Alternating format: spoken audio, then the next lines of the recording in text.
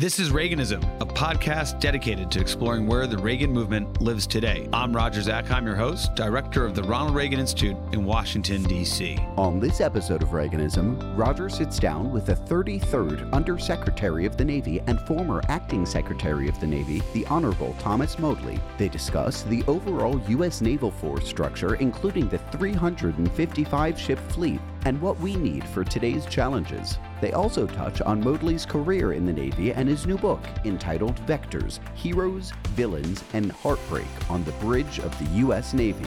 Thomas Modly, welcome to the show. Thanks, Roger. Thanks for having me. Appreciate it.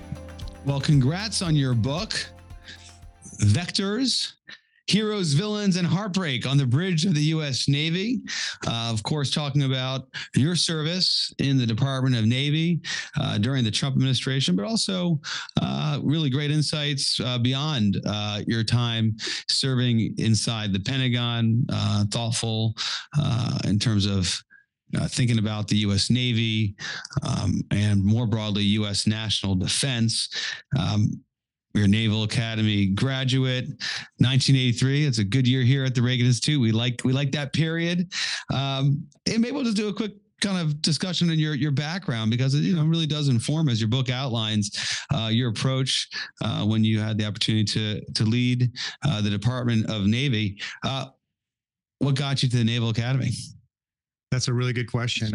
I if you looked at the colleges I applied to senior year in high school, they basically had no rhyme or reason to it all.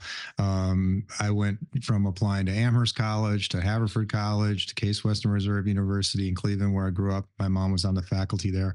But I had an uncle that lived in the DC area, and he said I should take a look at the Naval Academy. And so I took a visit to the academy and just was very enamored by the entire feeling of the place. It just felt like very different, very distinct. I had been drawn also to the idea of serving. My parents both immigrated from Eastern Europe after World War II, when the Soviets had creeped into both Yugoslavia and Hungary and made it quite oppressive for them. And so I had a really profound appreciation for the military and what it did to give my parents a new life here. And so to me, serving was not something I had to struggle with too much. And so I applied and I got in. And when I got in, it was sort of a fait accompli. I figured I'd go try it. And if I liked it, I'd stay. And if I didn't, I could always explore other options. And you graduated, as a reference, in 1983. Who spoke at your graduation? You hit on this in the book. Yeah. Ironically, John Lehman was our speaker at graduation. I've got a couple pictures of me shaking his hand at graduation from both directions, with his back and then my back. And my illustrator used one of those pictures in the book itself. So. A very cool feature in your book is your illustrator. You call your illustrator out in Vectors, and for our listeners and viewers, you ought to check it out. That was a nice element that perhaps you don't get in every memoir or policy book. So it was a nice addition. Now, in 1983, how did you view Secretary of the Navy John Lehman? That was a really consequential time. He was in the heart of the buildup. Obviously, the 600-ship Navy was a centerpiece of that buildup. He was a young, according to some, brash Secretary of Navy. How did you view him back in the day? You have to, Roger, understand, like for a lot of us coming into the academy in this 1979, we were still sort of post-Vietnam hangover with respect to the military. And I think I talk about this in the book. I mean, there were places in Annapolis you just would not go because there was a level of hostility towards people in uniform still. And that transformation, the way it changed, the way the public viewed the military changed so substantially from the time I started in 79 to the time I graduated in 83. And I give almost 100% of the credit to President Reagan and the team that he brought in, and how they just changed the tone, how they changed they changed their approach to the military. And the greatest beneficiary of that, I believe, was the Navy, because of Secretary Lehman's leadership and his ability to take a pretty bold plan, actually proclamation, and turn it into a plan, and then get that into reality. And so we all benefited from that just in an incredible way. My friends and I reminisce about this all the time. Like, how when we were junior officers in the Navy, this was 1983, 84, and we were in flight school in Pensacola, and John Lehman was an A6, I think, bombardier navigator who he's a reservist. Yeah, would like show up. I used to see him at the Oak Club at Oceana and Virginia Beach, and it was just a very cool vibe at that time. It just was everything seemed to be on the uptick. The Navy was getting a lot more positive recognition, and of course we were getting a lot more budget dollars, so that was good for us too. But yeah, we reflect back on that, about how that time frame was so unique in American history, and we were very fortunate to have been on active duty during that time. In 1984, I was in flight school in Pensacola when President Reagan won re-election with 49 states. To even think about that ever happening again is almost hard to imagine that could happen. But given our current politics, I know we go through cycles, but it's just hard to imagine that happened. But at any, it was people were very optimistic at that time, and even given that optimism, I don't think anyone could have predicted that within 3 to 4 or 5 years that the Soviet Union was going to crumble, and that my relatives who still lived in Hungary would have freedom again, and none of us thought that. So that's how transformational it was.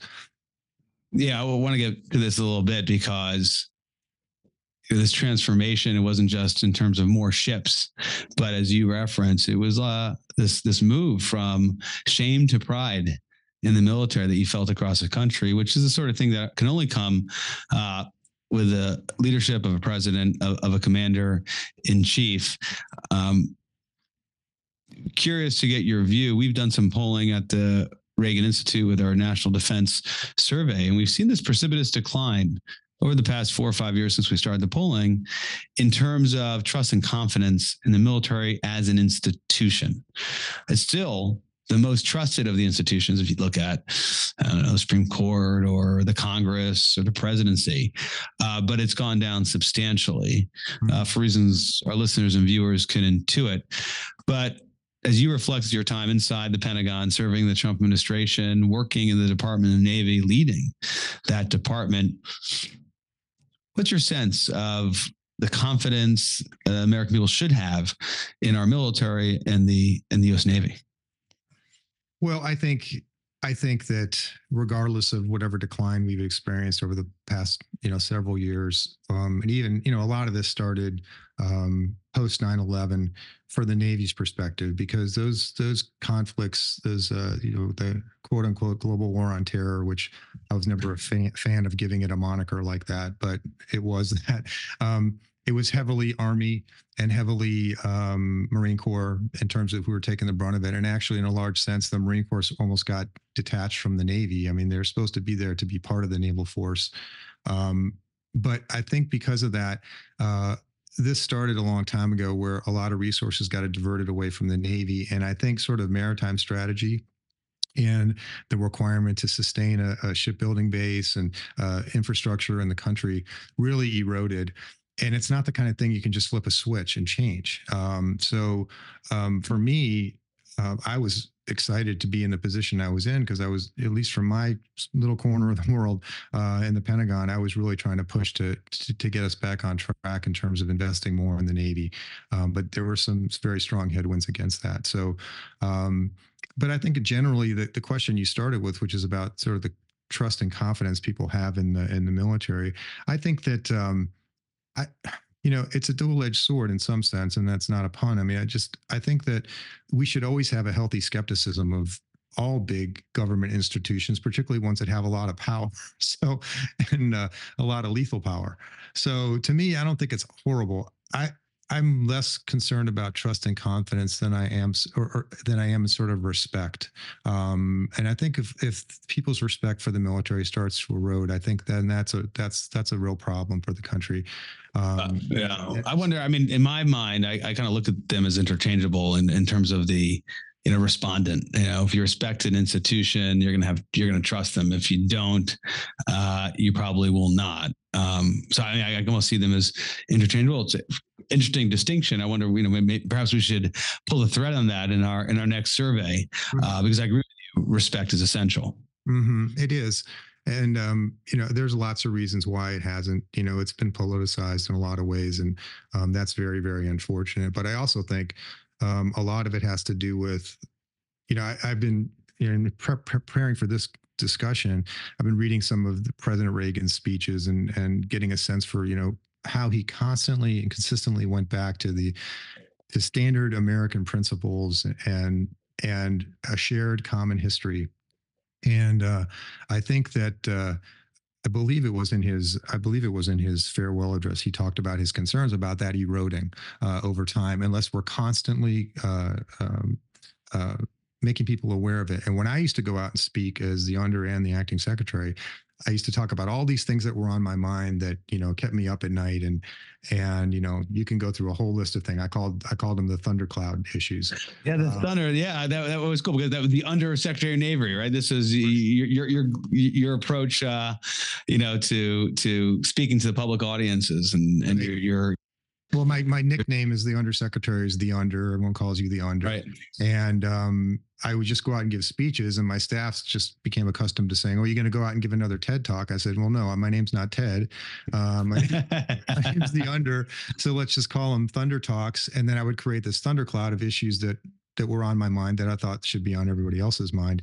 And I talked about this. It's a long list. I looked at in the book. You have about 20 or so. Give us a one or two that's top of mind for you right now in terms of your Thunder Talks. Well, I think the adversaries was one of the big ones that popped up there. I think at the time there was a lot of, the new national security strategy come out, and I don't know if people in the administration were a fan of me saying this, but I didn't view necessarily China and Russia and some of these other countries as competitors. I mean, they're our adversaries at this point, at this stage of the game. They've migrated from being, true economic competitors or global competitors. It's more than that now. They're adversaries, and I would talk a lot about the things that they were doing or the things that they were attempting to do. I mean, and remember, Roger, this is 2017, 2018, and you see all that stuff coming to fruition now. Yeah. And so that was. It's one of the great, just to harp on the adversary, in particular, as you emphasize in the book, and no doubt what you're referencing with respect to China. I mean, that was a fantastic, consequential contribution of the Trump administration. Their national security strategy and their national defense strategy really departed from prior administrations, Republican and Democratic, in terms of saying, no, China is the adversary, the pacing threat, the near peer competitor, all those words, fancy, words of defense strategy. But in the day, that's the problem. And the public followed. But prior to the Trump administration, you did not have that, right? That's true. But I will tell you, Roger, as well, that there were many times that I had meetings in the Pentagon where I would say, why aren't we calling these people adversaries? And I would get chastised for that because there was, no, there are competitors. If we label them as adversaries, then that means something to the Chinese. That means that it's inevitable that we're going to go to war with them. And I'm like, okay, that this is semantics, and it was a semantic game, and I felt it was much more important to be frank with people about it. And so that was one of the things that were in my thundercloud that I would talk about. And other things were sort of more mundane to people who don't really understand the inner workings of the Pentagon. Some of the things that your father was involved in when he was the comptroller, the financial management challenges that we have in the department, the inability to get an audit, the inability to know where our stuff is, and we were finding warehouses that we didn't even know we owned that had parts in it that we didn't know we owned, that were holding up aircraft from flying, but we didn't even know we had these parts. And it's just, to me, it was always striking to, having come from, after my military time, having come from private sector and witnessing how much modern industry had evolved, and how even large corporations, their asset accountability and their ability to understand their finances. I mean, it was so well advanced. And you come back into the Pentagon, which is arguably doing one of the most important missions for the United States government, and they couldn't do those basic things. Yeah, that comes out in the book in spades, and a huge priority for you. And of course, it wasn't your first rodeo dealing with these sorts of issues. You did this during the Bush administration in terms of financial management. So you came into it with a sense of where the government was and where it was relative to the private sector. And I think the mission itself absolutely demands that there's nothing more important.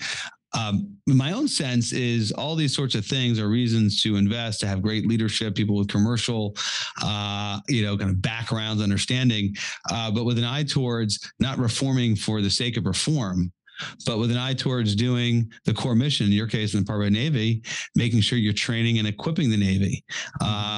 And that was a far cry in terms of what you were trying to do during the Trump administration than when you first graduated from the Naval Academy, when you had the Secretary of Navy who was on his way to building a fleet of 600 ships. And you're there and you're trying to get to this 355 plus, which was pretty much a reach and something that wouldn't otherwise be realized. At the same time as going back to the China point, you knew exactly where the Chinese were going, adversary or not, call them competitor. Mm-hmm. They were embarking on the greatest military buildup since we saw with the Soviet Union. Exactly. And, that's the challenge. And I think people didn't really understand the scope of this. And, the Reagan buildup from the Navy's perspective was, I think I cited in the book, 16 to 17% increase in the number of ships, because we already had a fairly decent baseline of ships in the Navy at the time. And we also had something like 30 shipyards that could support that effort. Okay. The president ran and the Congress had put into law that we were going to get to a 355 ship Navy. And that was more like a 35% increase in the size of the Navy we have. So it's not just the ships. You have to have sailors that can crew those ships. You have to have all the training. You have to be able to operate and maintain them. And so, we're seeing our budget going up by, 3%, 4% a year. At best. And so it was like, mission impossible for us to try and do this without saying, which I tried to do with the Secretary of Defense, like we need to get money from somewhere else. We need to we need to reprioritize. And had this discussion with Secretary Esper, and I said, look, all I need is like $5 to $7 billion more in this last year to just get us going on this path. So we don't have to continue to be stagnant, or we don't have to continue to decommission ships. And his answer to me was, well, that's great, Tom. Where am I going to get the money? And I always felt that was a rhetorical question, because if he really wanted the answer, I could have given him a whole list of things. But, a lot of those things were in the Army. But, that's not my job. So, and, he was an Army guy, and the chairman of the Joint Chiefs was an Army guy, and there was just no way that was going to happen. So that came across in your book with that sketch of the West Point class, which included a few key players, Secretary Esper, Secretary Pompeo, and another very influential lobbyist who was in the same class. But there's something else that you write, Roger. I don't want to suggest there was anything nefarious going on there. I mean, I think this was their. They believed that Army budget needed to be what it was, and there was nowhere else to go to get the money. And so, okay, great. But this is one of those things. And when you read about how President Reagan did this and how Secretary Lehman did it, I mean, Reagan made it very clear in multiple National Security Council meetings that no. Does anyone have any questions? We're building a 600 ship Navy, and we didn't get that kind of mandate. So, well, at a quote in your book, and it was almost kind of wistfully, you put it in there, given the challenges you were facing leading the Navy during the Trump administration, is that you write, I served as an active duty officer in the Navy when President Reagan and the American people were fully committed to rebuilding our military in order to push back against the Soviet Union. And we no doubt we have a national security strategy and national defense strategy that seeks to push back against the Chinese Communist Party. I mean, that is there. I take your point on whether or not it's an adversary or competitor, but in terms of what we're going to do about it, it is a very clearly committed to maintaining U.S. military edge as it relates to the People's Liberation Army. But you don't have that commitment from leadership. And even if the American people would be behind it, we haven't seen a president be fully committed to doing that. No, and I think politics plays into that in a big way. And I think that it's fine to have a strategy, and you learn this in business as well. You can pick. There's 100 different strategies you can pick. The ones that succeed are the ones that are led, so you have to be able to, you can have a strategy, but you have to have a whole bunch of sub objectives underneath that are are committed to, and the resources are given it to make it happen.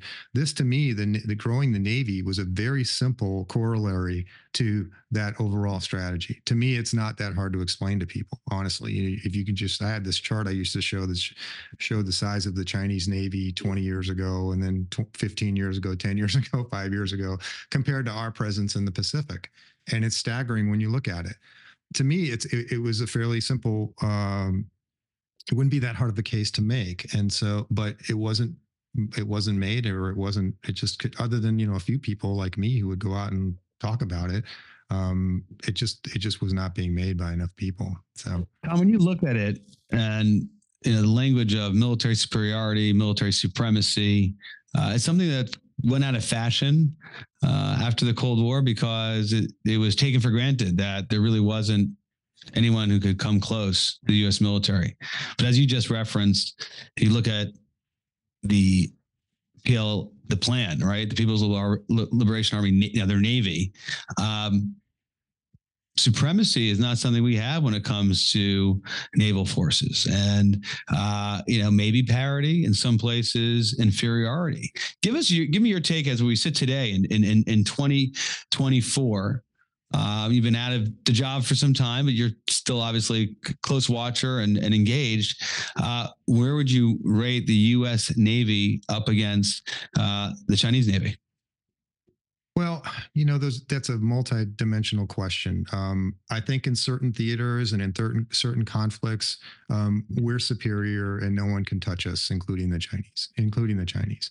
I even think in a Taiwan scenario, they're going to have a very difficult time if, in fact, they do, and we engage with them. They're going to lose a lot of ships, and they're going to lose a lot of people. For me, the challenge is the sustainability of that effort for us, both politically and from an industrial-based perspective, as compared to theirs. Because they're a command economy, because they are essentially a dictatorship, because they have so many people, and now they also have a lot of shipyards and shipbuilding capacity. If they get into a protracted conflict over something like this, their ability to reconstitute that force far exceeds our ability to reconstitute our force. If we start losing ships or submarines, or even if we're engaging submarines, and then they have to leave the theater to go back and get rearmed, that's an advantage that they have over us over the long period of time. So that to me is the greater challenge. And what makes me most concerned about that is that's not a short-term fix. The rebuilding industrial capacity, particularly shipbuilding capacity, is that's multi-decade type of effort for us. Does it have to be multi-decade? I want to harp on this a little bit more. And obviously, these are themes that come up through your book and the Force Design 2030. So feel free to bring that in, because you have an outlook on this. You were thinking about these problems. This wasn't something, although it's fashionable in 2024, maybe in 2022 after Russia's invasion of Ukraine, for people talking about industrial capacity. Clearly, you and your role were really wrestling with this problem, was seized by this issue before all that, as I said, became fashionable. But there's no doubt in my mind, it is undisputable that when it comes to industrial capacity, clearly as it relates to Navy and shipbuilding, the Chinese are ahead of us in a substantial way, and it's getting worse, as you just referenced, as you look out into the future. And what's going to happen here is that whatever superiority we enjoy today, with every passing year, month, or day, right, they will be closer to realizing parity, and then ultimately making us inferior, because that capacity is not just there for when they need it; it's being churned on a daily basis. Right. I mean, I have that wrong, or is that the trend that you see too? Yeah, that's exactly my point. It is, right now, who's got the best sailors and the best ships in the world? It's us. I mean, that's sort of indisputable. They have a lot more ships than we do. Well, maybe 100 more ships than we do, but they don't have the ability that ours do. My question is, if we get in a conflict, and the trend over the last 20, 30 years for us is to concentrate more and more firepower and cost on a smaller number of platforms. And those are economic choices that we've made, because it just costs more to have more ships out there. What we don't have now is the ability to, for example, you see what's happening right now in the Red Sea. We don't have a frigate fleet that we can send out there. So who do we have to send? We have to send the aircraft carriers. We have to send destroyers, $3 billion destroyers. We have to send, what the carriers cost something like $12 billion now, $13 billion. The cost of things, right? Let's keep the price down on the Ford, right? That was one of those. All right. Exactly. And but and what is tying up those assets?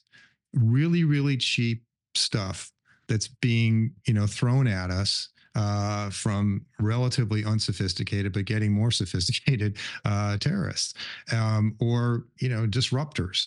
And that ties up our resources. We don't have the ability to send out 5, 6 small frigates out there for $1 billion a piece or whatever they cost and manage that situation, or counter their use of drones with our own. The pace at which we're integrating those types of new technologies, drone technology, unmanned systems, to do either sensor or deception, or even some kinetic operations, we are just woefully slow on doing anything. We're with Tom Motley, author of Vectors, Heroes, Villains, and Heartbreak on the Bridge of the U.S. Navy, former Undersecretary of Navy and acting Secretary of Navy during the Trump administration. Tom, you just went through a number of really important points, kind of riffing off of where we are today with the U.S. Navy and dealing with the threat and challenge posed by Houthi rebels in the Red Sea, and how the U.S. Navy is responding. I want to just kind of stay on that for a minute. Of course, not something addressed in the book itself, but you can read the book and get a sense of how you might address this problem, given the way you were leading the Navy. A couple of things I'd love for you to expand upon, just based on the point you made a moment ago. It's a cost-imposing strategy where we're losing, right, against us, where you have Houthi rebels, a Bush League kind of terrorist organization that, as you know, is getting more sophisticated in terms of weapons they have. But our counter are using even more expensive weapons, both in terms of defense, and now recently the Biden administration has finally pursued common sense and responded by targeting the Houthis in Yemen, so they can't attack us, but in both ways, expending expensive munitions. Talk about that, and talk about what the wear and tear is on an aircraft carrier to spend all that time out and the Eastern Med and elsewhere that wasn't planned for, and how that kind of adds to the cost and degrades the readiness of the force, which of course ties into when we might need those carriers for another scenario or to deter another scenario. Of course, Taiwan coming is top of mind. Mm-hmm. Yeah. And I think, that's the great debate about the carrier. That's sort of linked to the great debate about the carrier in terms of how much deterrence value does it actually provide against Houthi rebels, or against terrorists, or small forces that can do all kinds of things and don't really care if they die doing them, to sort of disrupt normal flow of operations. And I'm not sure what that level of deterrence is. And I think, granted, we're really the only nation in the world that can just send a carrier to a trouble spot, and it's a show of force. But I don't know. I don't know in the future what the efficacy of that. And so one of the things that I tried to do was to have some smart people take a look at that question, because it's a cost thing. It's also sort of an impact on the idea of distributed maritime operations, where you can have more assets in different places. It sucks up so many resources that it makes it very, very difficult to do anything else. So for me, in this current scenario, I'm a little distressed because a lot of the stuff that I started to do back then basically was, wiped off the department's agenda the day after I left. And the current secretary has different priorities. But the carrier issue, I set up this task force in January of 2020 to take a look at this, because we had 7 years of time before we had to make another carrier decision, because we did a 2 carrier buy for the Enterprise and the Doris Miller, which allowed us to save about $5 billion across those programs. But it also gave us 7 years where we could think about what's next. And I'm afraid we frittered away 3 years of that, maybe 4 years of that. Precious time, given the challenge in the Pacific, and of course what's played out in the Middle East. Despite those in the Biden administration that were ready to spike the football and say, "Hey, we have this Middle East is more stable now than it's been in decades." Of course, you utter that and you invite the sort of security challenges we're facing today. But here's a quote. When you hear a statement like that, you kind of know where the next problem is going to come from, right? Exactly. I'm going to stick on the carrier for a second, because of course, as you think about the U.S. Navy, is it 1 million tons of deterrence, whatever it is, people think about the super carrier, which has done great things for the U.S. military and the peace and prosperity America's enjoyed. But of course, as you just referenced, you were thinking critically about this. And here's a quote from the book, which I'd love for you to expand upon. You say, "Should a new force structure dictate fewer large supercarriers and nimbler, less expensive, quote, lightning type carriers, more suited," as you referenced a moment ago, "for distributed operations," right? So that means you can be in lots of different places, as opposed to only being the place, one place, "with unmanned vehicles and vertically launched aircraft that we expect to operate in the future." That was a question. Mm-hmm. All right. What's your answer to that question today? Is it an absolutely yes? Let's get those lightning type carriers. I can make a case for that. We've heard other people, even John Lehman, his name we referenced earlier, was somebody who was a super carrier advocate throughout his career, has now, as he told me and has written, that he would go for a smaller type carrier. I'm not sure if you call it the lightning type carrier, but something different than the super carrier. What's your answer to your question, Tom? Well, Roger, I'd be able to answer that question a lot better if that 2030 study had continued, because I would have people smarter than me answering that question. But so I intuitively and economically, when I look at the amount of money that we put into those platforms and the concentration that we put into those platforms, and the fact that not only that, but because we're creating those platforms, they can only be built in a couple places. So it's gutted everything else we can do. So to me, intuitively, I think, yes, it's probably more practical over the long run to have more ships that can do more things, but also integrated much more heavily with unmanned systems that can be cheap or disposable, or the things that can really confuse our adversaries. You think about just a fleet of 100 unmanned boats, some of which are sensors, some of which are decoys, some of which have kinetic capability, all flowing out from a point where they were hidden, coming out of an invasion force. And how that the level of how that complicates the adversary's calculation is immeasurable. And so we're not investing fast enough in those types of things. So I think and Tom, as I listen to you talk about the opportunity with unmanned systems, you've just articulated what that opportunity might look like for the U.S. Navy, but the Air Force is thinking along the same lines for their mission sets, similarly with the Army, and I'm sure you'd agree, as they should. Mm-hmm. To me, I guess the question I have is that an and or an or, right? Is it could you have that and have the aircraft carrier super carrier, or is your assessment no? It's got to be one or the other. Well, it depends on the realities of the budget constraints. So I always talked about, and you mentioned it. Thank you. I always said 355 plus. I said, it's a mix of traditional force, whether it's 10 carriers or 12 carriers. That's up for debate. But it's got to be more than that. It's got to be also and a lot of small ships, a lot of frigates, and then the integration of these unmanned systems, that's, to me, is what the future force should look like. But that's a very that's a resource heavy ask from the Congress and the American people. But to me, I think it's necessary, unless we want to retreat and globally. And I think if we do that, the consequences will be even worse. Well, I agree with you on that, and the U.S. people, U.S. citizens agree with you. I mean, we do survey on this annually, so now we're doing it twice a year. Americans support this is not a majority. This is a super majority being forward deployed. They understand, kind of core to the mission of the U.S. Navy, that being forward deployed is what guarantees peace and prosperity. It doesn't invite conflict, it prevents conflict.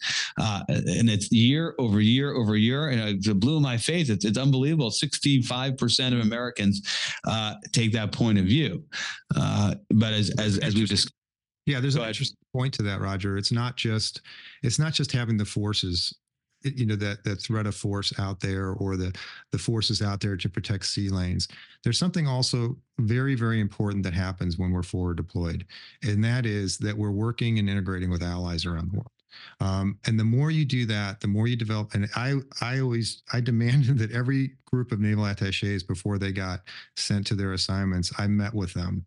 And I spoke to them and I told them, I said, this is one of the most important missions you'll ever have in the Navy, because for some of the people you're going to be working with in these countries, you're going to be the first American, and your families are going to be the first Americans that they meet.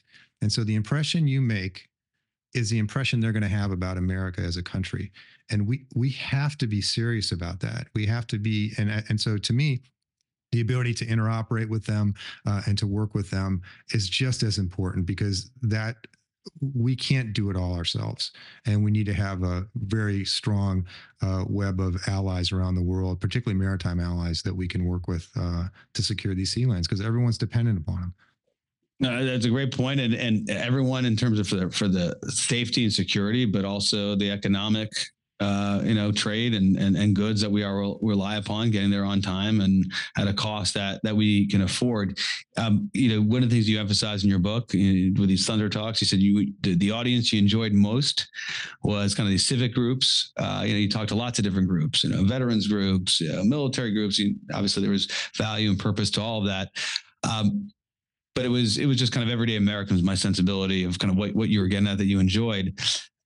When talking to those groups, if we as a country pursued a neo-isolationist outlook, one that didn't fund a Navy that was large enough to do what you've described, so by definition, we would be bringing our presence home, our forward deployed presence home.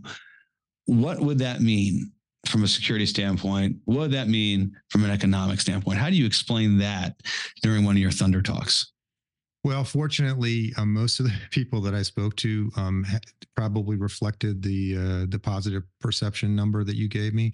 There were obviously concerns about being in war all the time, particularly people with young children who were concerned about their children having to go to war. And, this is a real problem also that I talk about in the book. After 9/11, we have, sailors and Marines, particularly the special operators who had been at war for like 20 years, constantly going back and forth and trying to reintegrate into society. And,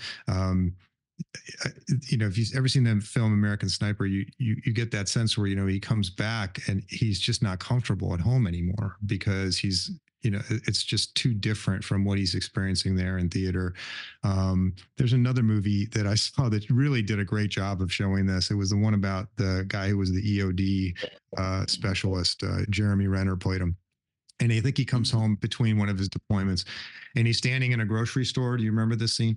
And he's just looking at all the choices, all the different things, all stacked up neatly.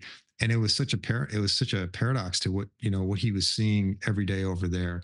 And I think a lot of people were concerned about that. And I'm concerned about that because you can't sustain, it's really difficult to sustain that level of I think immersion and violence and risk for that amount of time. So those were the kinds of things that I would hear from people. But generally speaking, most people saw the Navy as this sort of global force for good that could be out there and should be out there doing these things. I didn't get a lot of resistance to what I was saying in that regard.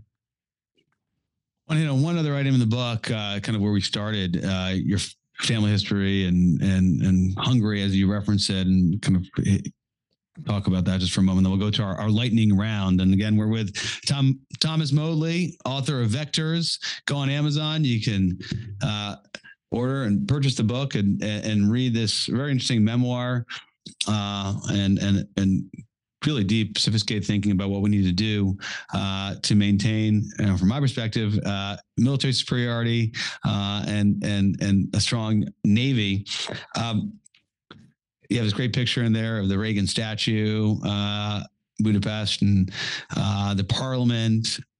Wrap this into a more kind of broader sensibility of what we're trying to do with our forward presence, with America's military, and impact it could have on geopolitics and U.S. interests, and perhaps through the lens of the way you look at your own family history and Hungary. Yeah, I think I sort of touched on it briefly when I talked about how important it was, I felt, for us and for our naval attachés and all the other forces that we had that interacted with other countries and met people from other countries. Our greatest strength, I think, in the generation that we grew up, particularly sort of that post-war generation, and really, I think it sort of accelerated in the 80s under President Reagan, is the perception that people had of the country as a place where people are good, generally good people, who cared about freedom and were friendly and wanted to be friends. And I heard I wish I could attribute this to somebody, and I can't remember who told me this, but we were having this discussion about dogs and how certain dogs represent the cultures of their country. So, the French have the French poodle, and it's a little, sophisticated and airy and snobby. And the British have the bulldog, that's right, kind of rough and gruff and, kind of Winston Churchill-esque. And he said, but not particularly athletic or mobile. Yeah, he said that you said that, I didn't. He said that the Americans are like the golden retriever that just comes in and like running through the room, wagging its tail, knocking over the vase. That's not a bad reputation to have, that we're friendly and we're good. Sometimes we mess things up, but not intentionally, because no country's perfect.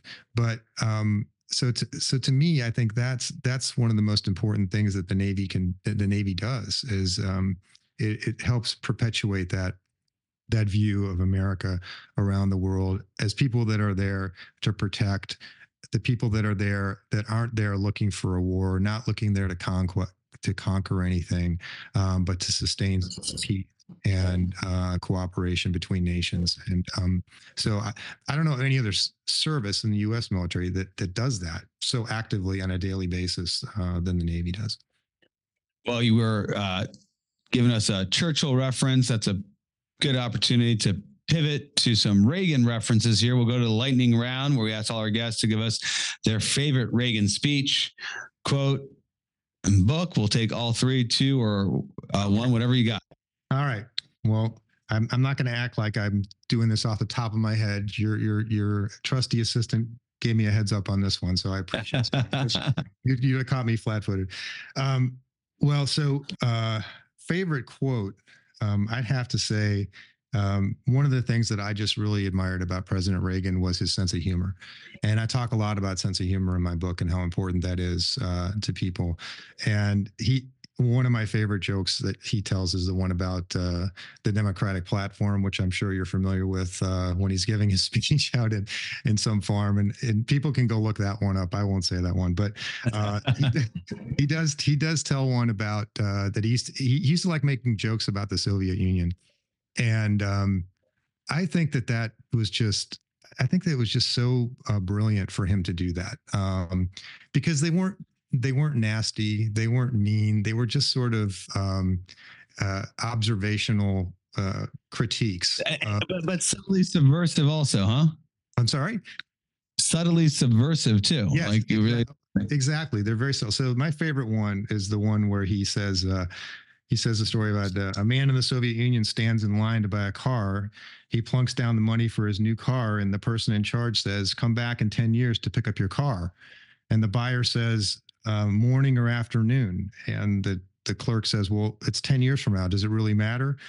And the person says, "Yes, because the plumber's scheduled to come in the morning." So, and that's just, my parents had to sort of deal with that. They lived that scarcity in these countries, and so that one to me was just always great. I mean, you don't see that. You don't see our political leaders doing that. Sort of ribbing our adversaries. During the Cold War, we're kind of like two scorpions in a glass, right? Just kind of facing each other off. So how do you make that bearable? And I think he understood how to make it bearable, by no doubt. The humor was unique, and I think you're right. It was meaningful. Yeah. So favorite speeches, I have two, and these two speeches to me are sort of they literally are the bookends of his career in national public service. And the one was from the Time to Choosing speech in 1964, where. And in that speech, he also just throws in this great line about the Democrats and liberals, where he said, well, the trouble with our liberal friends is not that they're ignorant. It's just that they know so much that isn't true, which is great. I mean, just the way he said it and the way he delivered that. And that was a very, very serious speech. And it sort of set the tone for what he was going to pursue over the next 15, 16 years in his Go on YouTube. If anybody hasn't seen it, you could see President Reagan at the time, just Citizen Reagan, deliver that speech in support of Barry Goldwater back in '64. All right, so you said bookends. That was the first one, and then what's the other end? Okay, so his farewell address, obviously. Great speech. Yeah, it's a great speech, and he really talks a lot about this thing about shared memories that I talked to you about the country.